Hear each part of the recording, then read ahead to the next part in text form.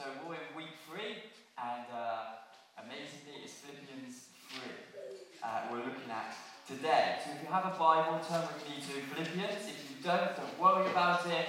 There will be the scriptures on the screen. But if you have a Bible, turn with me to Philippians. So I kicked us off on week 1. And I looked at about advancing the gospel.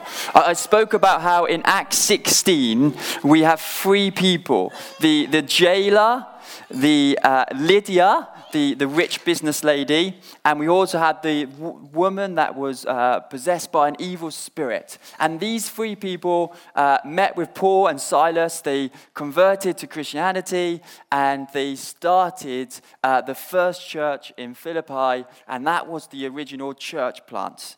And I talked about how we should be in unity. And then Dave Gawler spoke last week about staying together, how we needed each other. He gave us that illustration. Do you remember? We had a box, and 4 of us carried the box, and we walked to the other side. And then we put someone else in there, which was Freddie at the time. We put Freddie in there, and how we were trying to hold it and keep him safe. And actually, the things that we prize, people, we want to so much more keep safe, and that we should be in unity and go forwards in the gospel of Jesus Christ. But as you found Philippians 3, this morning, I'm going to bring us a message on having no confidence in the flesh. No confidence in the flesh. So, what is the gospel? Well, C.J. Mahaney, an American evangelist, preacher, he writes this. He says this: never be content with your current grasp of the gospel. The gospel is life-permitting, world-altering, universe-changing truth. It has more facets than a diamond. Its depths man will never exhaust. He's saying that our understanding of the gospel, it gets bigger as we know more about Jesus. That we should never settle with what we understand of the gospel. Actually, we can never fully grasp it because it's life-changing today, tomorrow, next week, month, next year. And for us, as followers of Jesus here at the Vine Church, we believe that the gospel is the hope for all mankind to have a relationship with God and to have eternal life. It is Father God, out of his mercy, out of his grace, he sends his only Son to this earth, born through a Virgin Mary. He lived a life for 33 years, and then he died on the cross so that he took on our burdens. He took on our shame, our guilt, our mistakes, what we in many ways call sin, and he defeated it by rising 3 days later. He declared, "It is finished." He declared, "No more sacrifices. You don't need to do anything else but from believing and following me." See, unlike many things in this world, the gospel is not exclusive. You don't need a membership card. Thankfully, today when you came in, you didn't need to show your membership card and say, "I've got a card, I can come in." You don't need to even fully understand everything. But you need to believe because it's inclusive. It's about following and growing and learning. The gospel is about a new way of life, and it's for everyone who believes. See, this gospel is life-changing. It's changed our lives, and it's changing our lives on a daily thing. And C.J. Mahaney says, we should never get tired of hearing how great this gospel is. We should never get tired trying to understand it more. We should never get tired of actually thinking, what does this mean for my life? Like Sue's testimony today. Let's read Philippians 3. We're just going to kick off verses 1 to 6. "Further, my brothers and sisters," so this is Paul speaking to the church in Philippi, "rejoice in the Lord." Amen. it is no trouble for me to write the same things to you again. It is a safeguard for you. Watch out for those dogs, those evildoers, those mutilators of the flesh.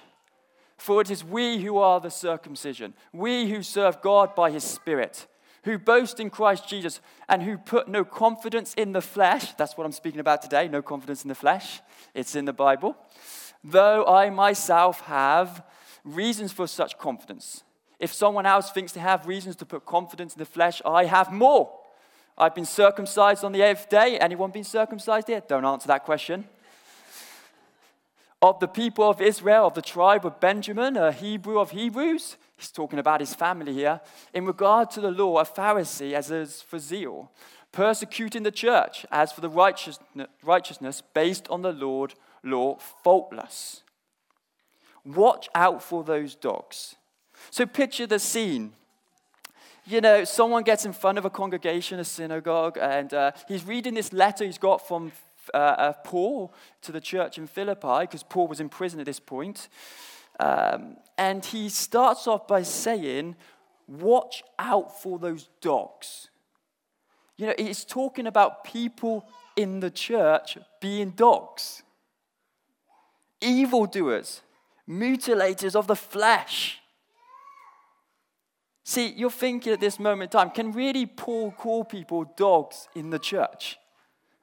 You know, if I stood here this morning and started calling you, some of you, dogs, you would literally probably punch me. Because the words, it's insulting.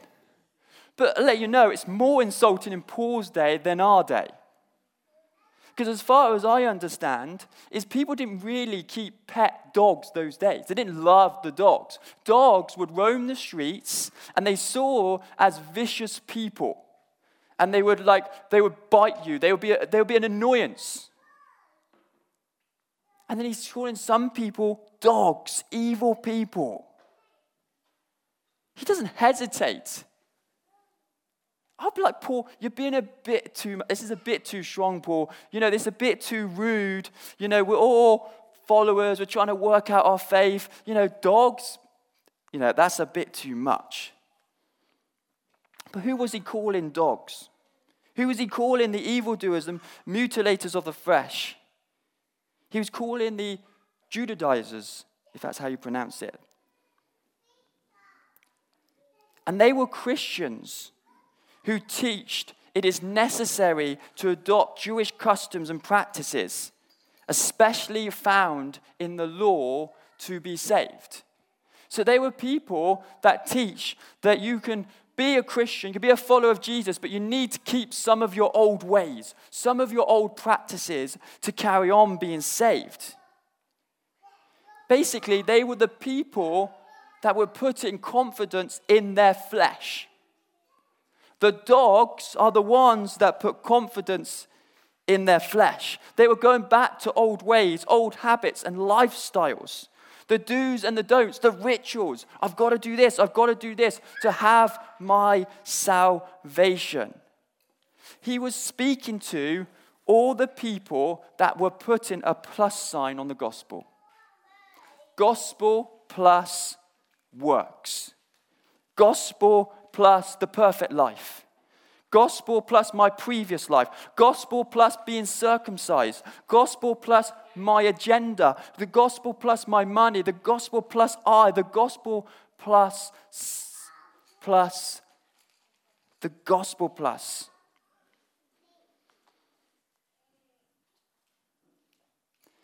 He was talking to the people that had become reliant on something or someone else rather than the gospel. See, the gospel is about believing and trusting in God. It's not about believing and trusting in something or someone else. It is not about having confidence in our own flesh and what we can do. Paul goes on then in verse 5 to 8. Circumcised on the 8th day, we've read a bit of this, of the people of Israel, the tribe of Benjamin, a Hebrew of Hebrews.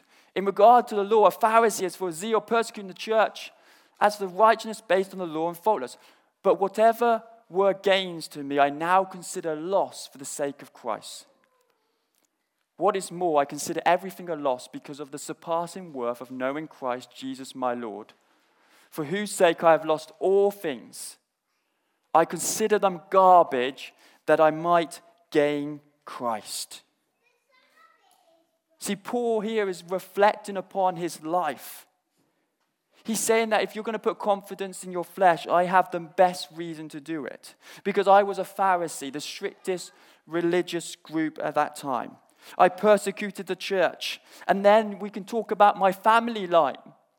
You know, I'm a Hebrew. I'm from, the tribe of Benjamin. Look at my family. Of course I'm going to be saved. But he says, no, this is all loss. This is not necessary. It's not something I need. It's not something I want. But it's about knowing Jesus. He calls everything in many ways of things that we can think that we can be saved from. He says it's garbage. It's rubbish. You don't need it. I want to play a little game. Can I have a couple of volunteers, if possible? Just 2 or 3 volunteers. Come on forward.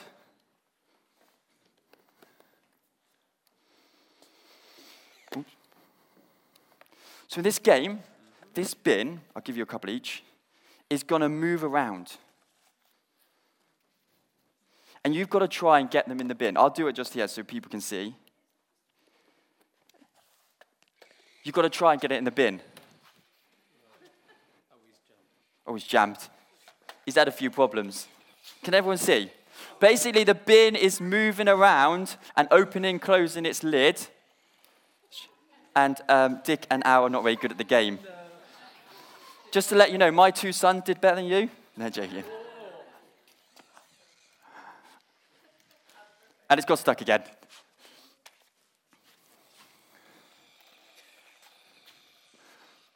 Oh, well done, Al. Oh, Dick. Thank you very much, guys. Thank you very much. Oops. Just broken it.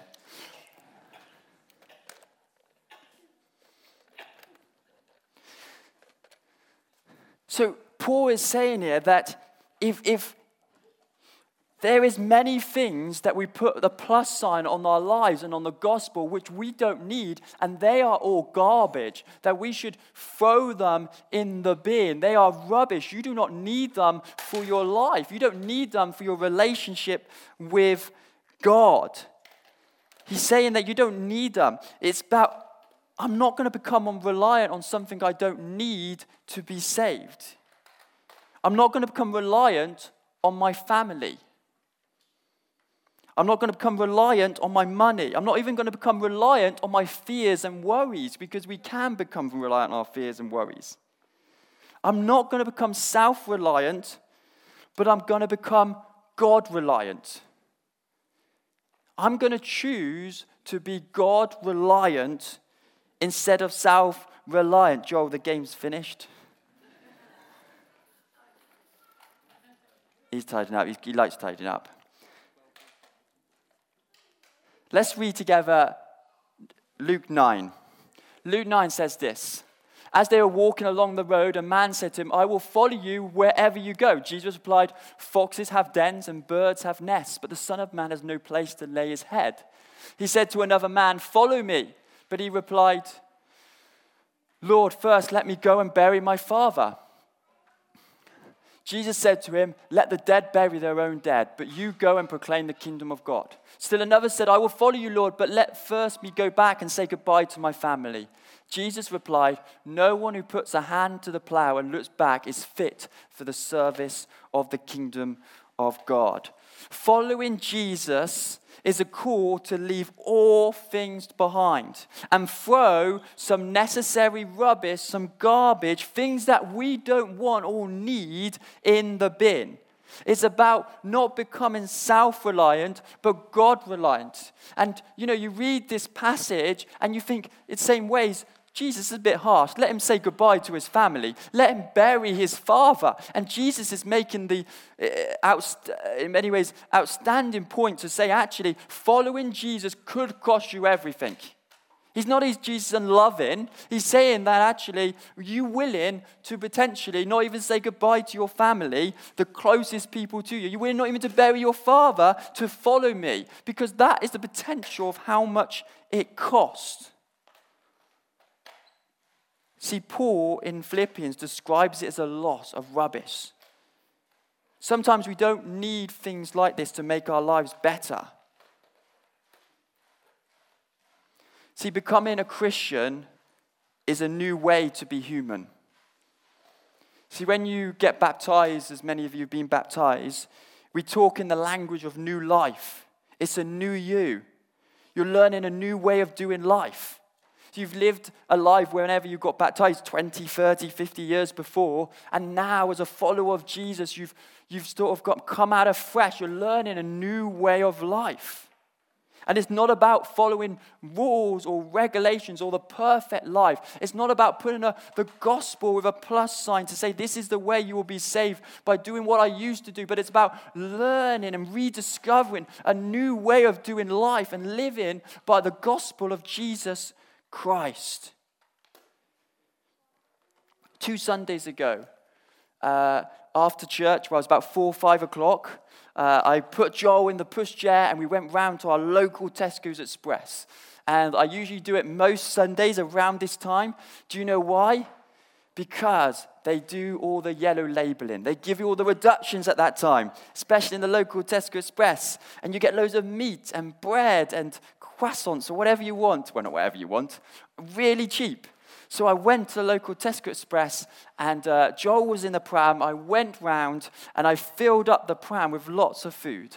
I went to the till, I emptied all the food out, and I paid for the food. I went out the shop, I went to go home, and about 50 meters away from leaving the shop, I soon realized I could see some chicken at the front, which was £1.65, I think, but I didn't pay for it, basically. It just sticked out. I was like, oh, I haven't paid for that chicken. And I felt a bit like guilty inside. And I thought, I've got to go back and pay for it. So I quickly rushed back. I went to the till and I went to the guy and said, I've paid for everything else, but I haven't paid for the chicken. I just didn't see it in my trolley, in my pram. And he was like looking at me like I was weird. Like, why have you come back? You know, we would never notice that you took it back. And so I paid for it, obviously. I did think to myself, Mr. Tesco's is very rich, so would anyone? No, I didn't really. But I paid for it. And I was sort of thinking inside me is that, you know, if I don't pay for it and then I get a call from the police and I'll go to prison, you know, this is likely not going to happen. But your mind goes through there. And I'm thinking of those things because I'm thinking of the consequence. The consequence of stealing is prison. The consequence of a speeding ticket is £60 fine. See, a lot of things, we don't do things because of the fear and the consequence of a negative outcome. I don't want to go to prison. I don't want a speeding fine. I don't want to break a law. We do it often, really. It's based in fear of the other stuff, although it's good things to do, not to do that kind of stuff. But a relationship with Jesus should never be based upon fear. It should be based upon love. If I don't do this, what would be the consequence? If I don't go to church, if I don't attend life group, what it will be the consequence? And we do things out of fear, but the relationship of Jesus should be out of love. That when we see everything God has done for us, we hear of the gospel of Jesus Christ, it desires us to go to be with other Christians' church. It desires us to serve God. It desires us to give to God. It's not based out of fear, it's based out of a loving relationship. And this is what Paul is trying to do in this passage in Philippians 3. He's given them a danger sign. Have you ever gone for a walk and you've seen a sign, don't go down that path? You really want to go down it, right? Don't go too close to the edge, you go closer to the edge. But you know you're not going to go the whole way because you know potentially there'll be a 50-foot drop down. Or potentially there might be some mad cows in the field or something going to kill you. Or there might be snakes or something. Maybe that will happen. But in many ways, Paul in Philippians 3 is giving you a warning sign. Church, dogs, evil people. There's some people here that they want to add a plus sign on the gospel. That you have to do things this way. You have to do things by this rules. But the gospel is good enough. It should lead you into a loving relationship. It's not about what you do. And he's saying that some of you need to throw some rubbish away. You need to stop doing things because that's not earning your salvation. But it's so hard. It's like what Al and Dick were doing. You want to throw it away, but the bin just keeps moving around and it just keeps closing its lid. And it's easy to hold on to things because we're feared and worried that maybe the consequence will be, not the right consequence. But Paul says the things you're doing to earn the gospel of Jesus Christ is literally rubbish. They don't have any advantage to your life. But then he talks about that you gain something. Verse 10 says this. Verse 10. I want to know Christ. Yes, to know the power of his resurrection. I want to know Christ and the power of his resurrection. See, this, in many ways, is the goal of the Christian life. To know Jesus and the power of his resurrection. The power of his resurrection is about the life, the peace, the joy, the kingdom. As a believer and a follower of Jesus, we want to know Jesus more. We want to know his power more. We gather here this morning to know Jesus more and to see the power of his resurrection, the power of his kingdom outworked amongst us. That we will see healings, that we will see miracles, we will see transformation, we will see answers to prayer, the power of his resurrection. This is the goal of the Christian life. This is what you gain. By following Jesus, it might not give you more money. By following Jesus, it might not give you a husband. By following Jesus, it might not cause you to live to 100. But what it will do is that you will know him and the power of his resurrection. And this is the good news. This is good news. But there's one thing. Satan wants to distract you. He wants to take your foot off the pedal for achieving this. He wants you not to trust God with your life. How many of us ever got distracted? We sit down on a computer to do some work and we go on BBC. Or you go on another website, Facebook, whatever it is. You go to the shops, you bump into someone, an hour later you haven't achieved what you ever did. You go shopping for a t-shirt, you buy some trousers. Ladies, obviously and men as well, it's a bit sexist, right? Sorry. Can we edit that one out? No. We probably all do it. But there is a serious distraction to our relationship with Jesus. There's a serious distraction to our healthy soul, to our spiritual life. And that is thinking that we can add things onto the gospel to achieve salvation. Things of I need to do more. The distraction of actually, if I do this, add on a plus sign. Oh, it's gospel plus my agenda. The gospel plus I. The gospel plus the laws. The gospel plus this and that and this. Whatever your garbage is, but the gospel is good enough and our response should be, I want to know him more and the power of his resurrection. Paul then goes on to verse 12. We're not going to read it, but he talks about, which many of us are, he talks about that I forget my past and I press on. And this forgetting word is that it's not really like completely forgetting everything. You can't forget everything, can you? Like if you cut yourself, you can heal, but it might leave a scar.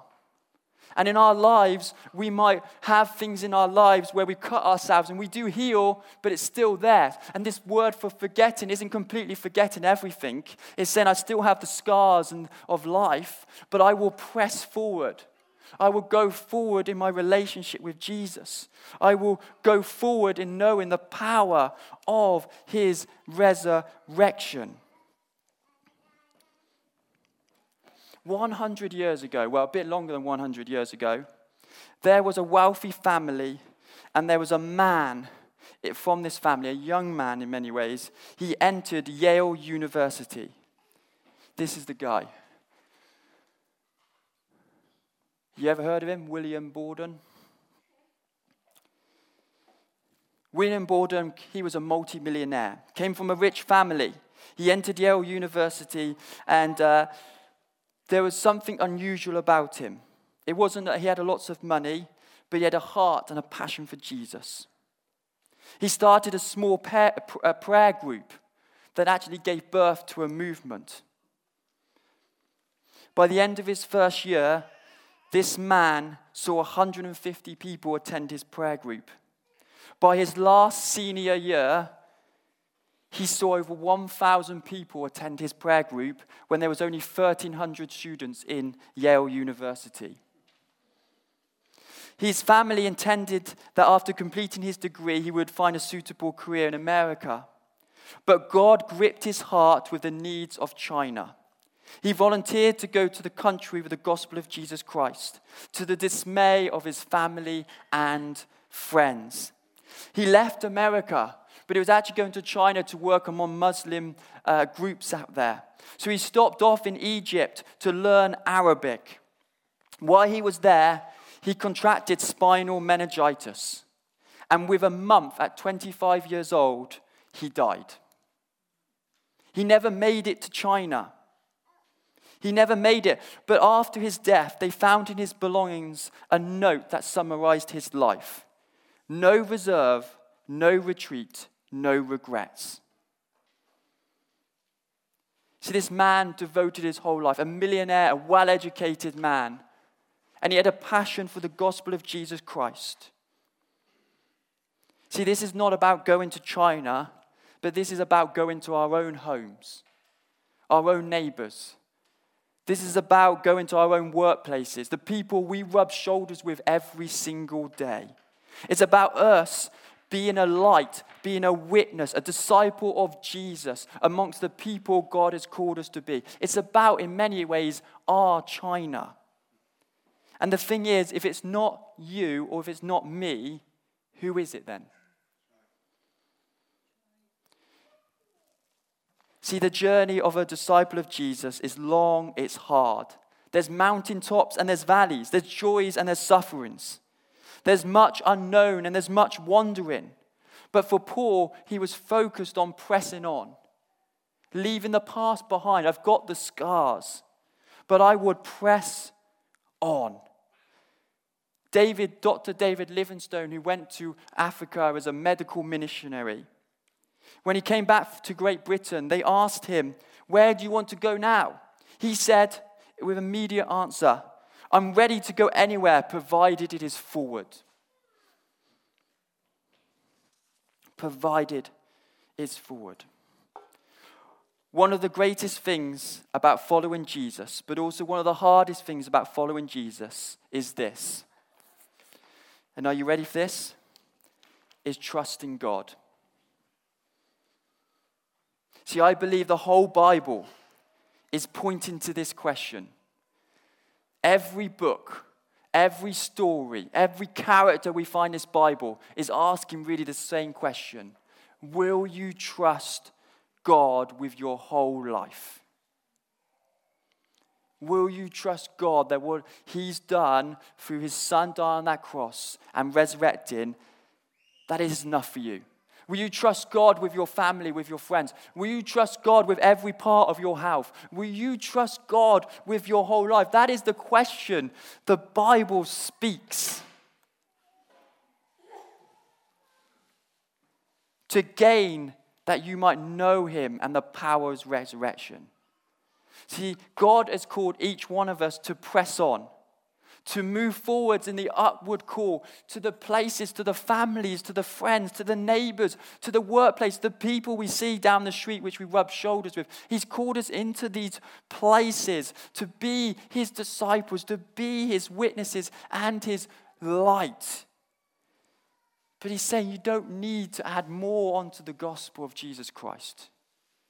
You don't need to wake up in the morning and think, I need to do this. And often we don't say it. It's unconscious, isn't it? We don't need to live by fear. We need to live by love.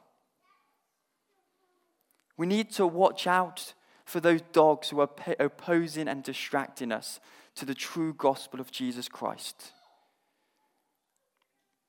In a minute, we're going to break bread. But before we do that, give us an opportunity to watch a video, a music video, which will reflect upon what we're speaking about this morning.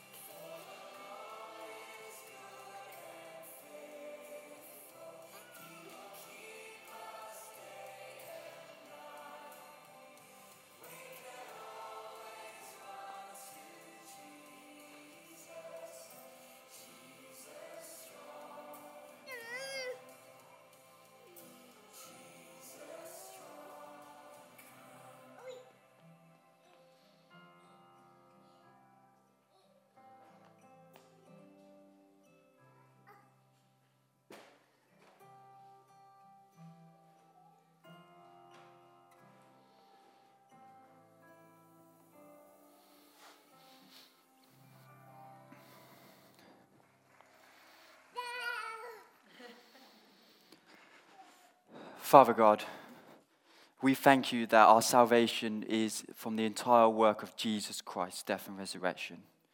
We thank you, God, that we don't need to do anything.